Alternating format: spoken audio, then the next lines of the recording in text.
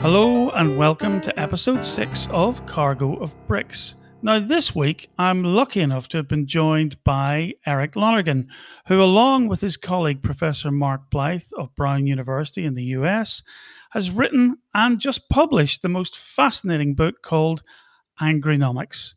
Now the book probes the political and economic conditions that have given rise to a major global swing towards populism. Not only does it look at the causes for that, but it also comes up with some proposals about what might be done without, as they say in the book, taxing the hell out of everyone or bankrupting the state. First up, I asked Eric about the two different kinds of anger that they define clearly within the book. There was a key turning point in writing the book, which was Mark's a professor of political economy. I'm an economist by training. We had a kind of economic theory about what was going on in the world, what to explain politics. And for whatever reason, we got together in London. We were in a hotel room and we were trying to do this dialogue between the pair of us. And on I think it was 3 days in, and Mark suddenly went, "What about anger? What are we going to say about anger? It's everywhere." And it was just a key turning point. Suddenly the intellectual juices got flowing because we thought, we all know what anger is. Everybody's talking about anger. And yet I found myself completely inarticulate. If you'd said to me, why do humans get angry? What does anger signify? Is there good anger? Is there bad anger? I'd never really thought about it. And so this is a fascinating dimension to it, that it's something that children are familiar with, where every human being knows what it is.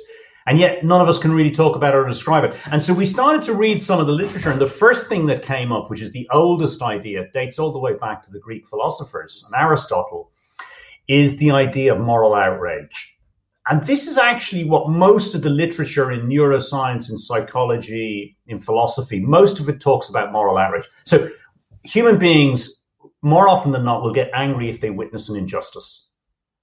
So it's a way of enforcing our sense of morality, our sense of what is right in the ethical sense. To make this contemporary, there's a wonderful CNN video on YouTube at the moment with Cornel West. I don't know if you've seen him, Mick, but he's fantastic. I think he's a professor at Princeton or Harvard, and he's one of the kind of intellectual forefathers, the whole civil rights movement and Black Lives Matter in America. And he has this wonderful set of phrases where he says, what would it say about us as a society if people weren't out on the streets protesting? So what would it say about us if you could see police brutality like that and nobody got angry? And that is what Aristotle talks about anger as an appropriate response to injustice. So that's the first type. The second type then, and this was the really bizarre insight, which is both obvious and perplexing, is we did a data search of news stories. And we got the big data program, IBM program, to sort the stories by anger. And the second most frequent type of story that mentions anger is angry sports fans, right? Now, the first thing you're going to say is, did you really need to do a data search? It's like, I think that was a really complex algorithm. Like anybody who's ever gone to a football match knows that's true, right? But you also ask yourself, why is it that men, and it's usually men, pay good money to travel to appalling parts of the country in the driving rain to watch a really rubbish game of football and get angry? And that's the second type, which is we started to think about this and we think of it as a tribal identity regulator. There's this tribal rage, which when we want to turn one color, when we want to back one flag or take one side, anger seems to play this role of regulating us and converting us into a given tribal individual. So those are the two types. The anger of angels, this kind of moral outrage, and the anger of devils, which is a precursor to violence, which is tribal rage. And in the first case, the moral anger is a kind of almost an improving agent within society. Without it, we would stay in the same track or the same circle over and over again. But I think one of the interesting things you said about the anger of fans is that some fans are more angry than others. Yeah. And actually they play this kind of enforcement role of enforcing the true loyalty of the rest of the more moderate fan base. Well, that's exactly right. So I started going to football matches. We got a bit bored with the football at this point and started to watch the fans. And what was most interesting are that we all expect the fans will attack the opposition. They'll have a go at the referee. But what's interesting is, why do they have a go at their own players? And why do they even turn on each other? And this is exactly what you described. There's a hierarchy of loyalty and commitment. And with my economist hat on, I started to think, this is a kind of problem in game theory. If you're about to go to war, send the other guy to the front line, right? You don't really want to be the first one to go to war, right? So what you need to happen is you need these guys running around making everybody a warrior. And not only that, threatening you, if you don't get ready for a fight now, there's a problem.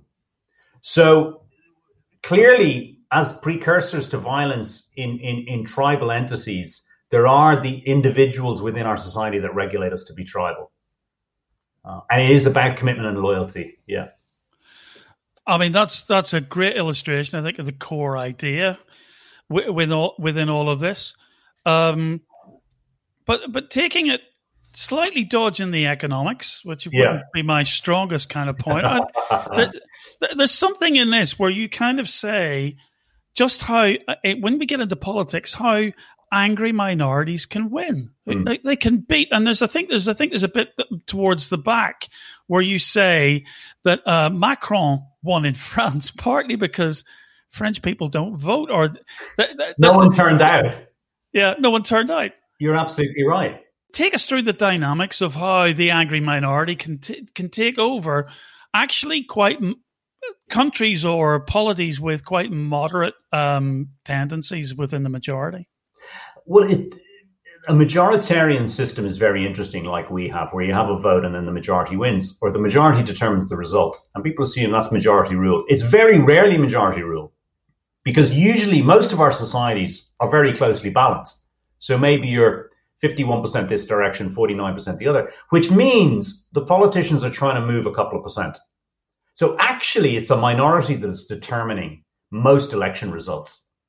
Now, and if you look at Trump, take Trump as an example, Trump won with 80,000 votes. So he got 80,000 votes in the critical constituencies that were enough to give him a considerable majority. That's a fraction of 1% of the US population. And this does relate directly to anger, because if you look at the work in political science, angry people are more likely to vote. They're motivated, they care. So as a politician, if you can trigger that anger and target those individuals to back you, you can win elections.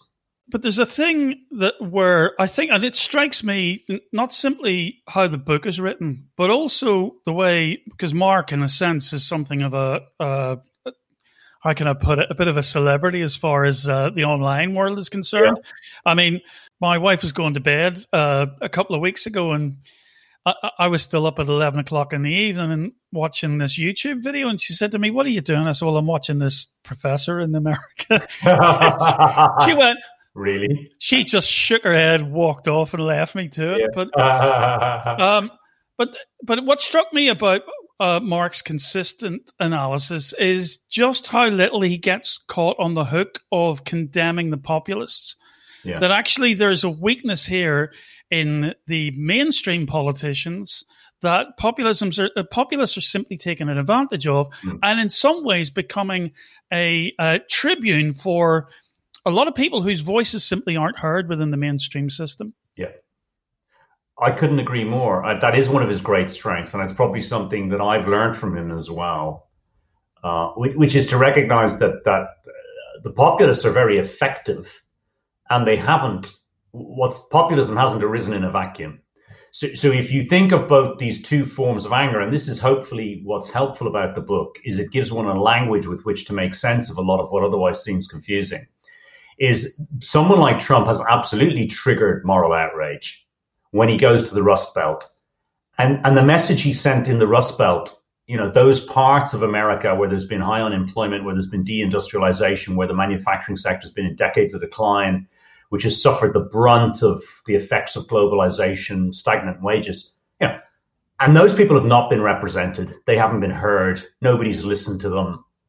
The Democratic Party has taken them for granted. And he made ethical arguments when he went there. He was tapping into something very, very real. And he even says, I am your voice. That's a moral argument. So you might disagree with him. You might say it's cynical. You might say it's manipulation. But you have to recognize the reality of it. And for decades, large chunks of the population have been ignored and neglected. And there's been no answer. I think the interesting thing that you've just said there is Trump said to those voters in the Rust Belt swing states, I am your voice. Yeah. And I think there's an insight, I think, in your in the book where you basically say that for most of the centrist governments, the mainstream, the moderate governments, is they tend to bias towards the voices of the elites and are simply no longer listening to the people at the base, as we might say in Ireland, the people of the parish. Mm-hmm. I think that's absolutely right. So I think one of the things that happened, and there's a little bit of sort of history of political economy in the book, is that if you go back to, the politics of the 70s and 80s, that Cold War era, politics was very, very motivating, right? There were motivating by ideas rather than just tribes. There's always been tribalism, but we were motivated by ideas. What could the state achieve? What could the market achieve? There were big, big political debates about ideas that affected people's lives. And I think what happened in neoliberalism, for want of a better term, but in a sense after the Cold War, where there was this consensus of sort of leave the state as it is, maybe shrink the state, let the market run its course, have independent central banks, is actually politics for a lot of people became meaningless. Didn't make any difference who was in charge. And actually none of the big issues were being tackled. Nobody was addressing the environment. Nobody was addressing inequality. And once a decade, you had a recession, which pretty much fell on the weakest in society. And nobody really had any big idea or ambition that would tackle any of those issues in a way that you could see, as a member of the parish. And I think what's then happened is into that vacuum have stepped the populists who've said, we've got an answer to these problems.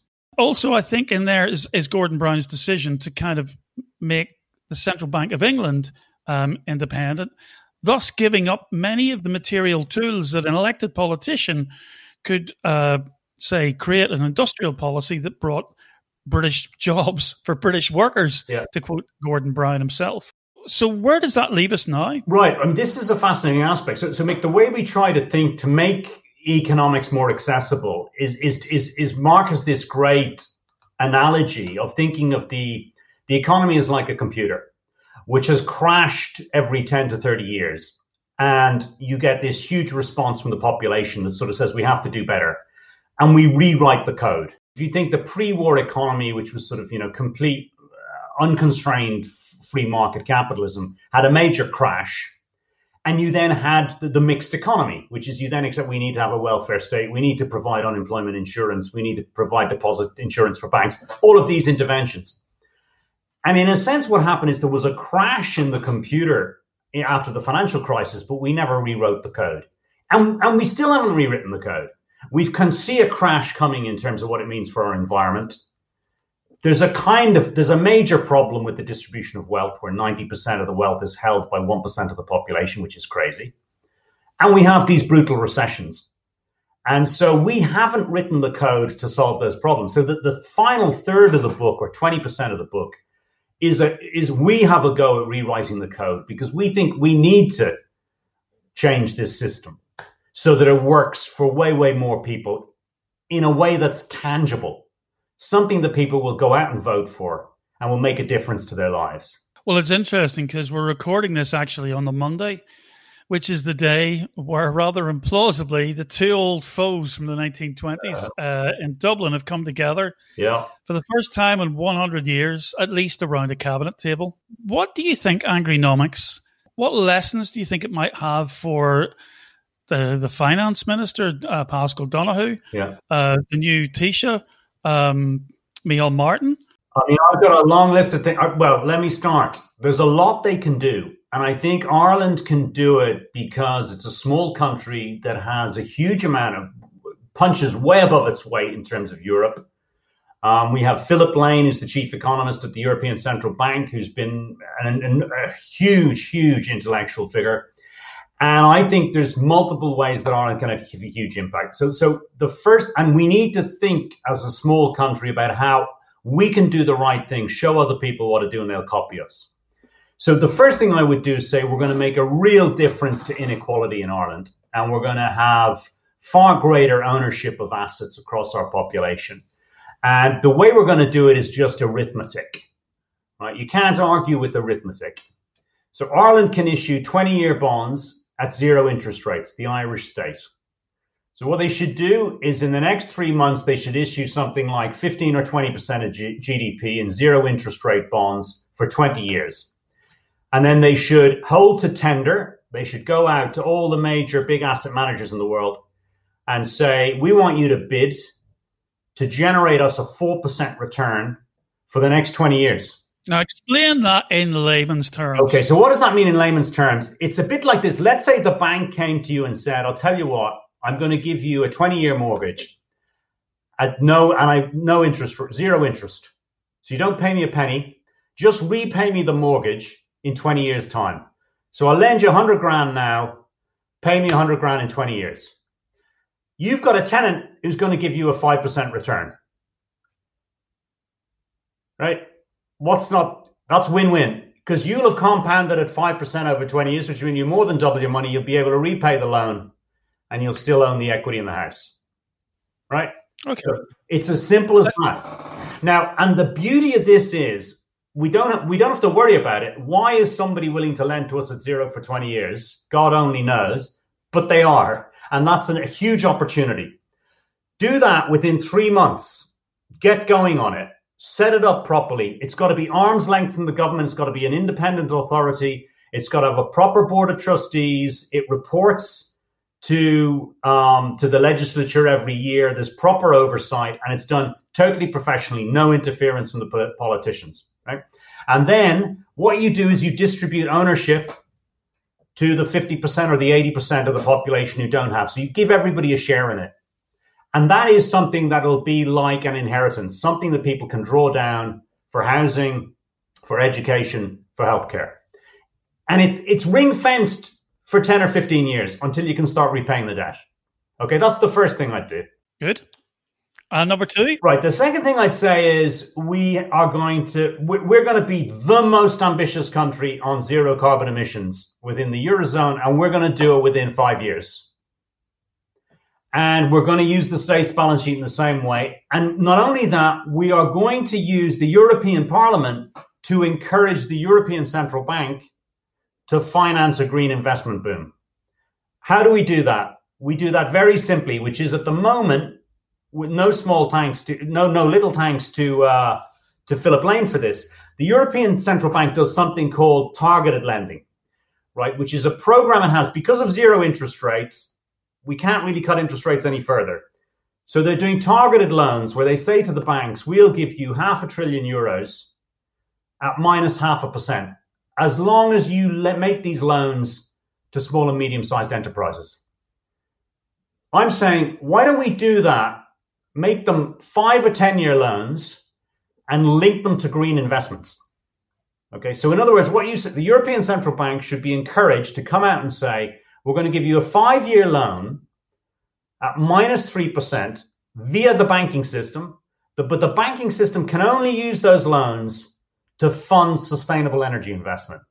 Now, given that the state controls your return on an energy investment, right, because the state controls the price of electricity, they can determine your return. You will get the private sector to completely rebuild your energy infrastructure. On free money, basically. On free money. And here's the thing.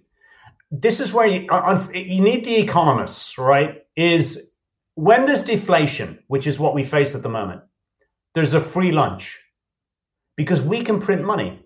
And the only problem with printing money is that you have a boom and you create inflation.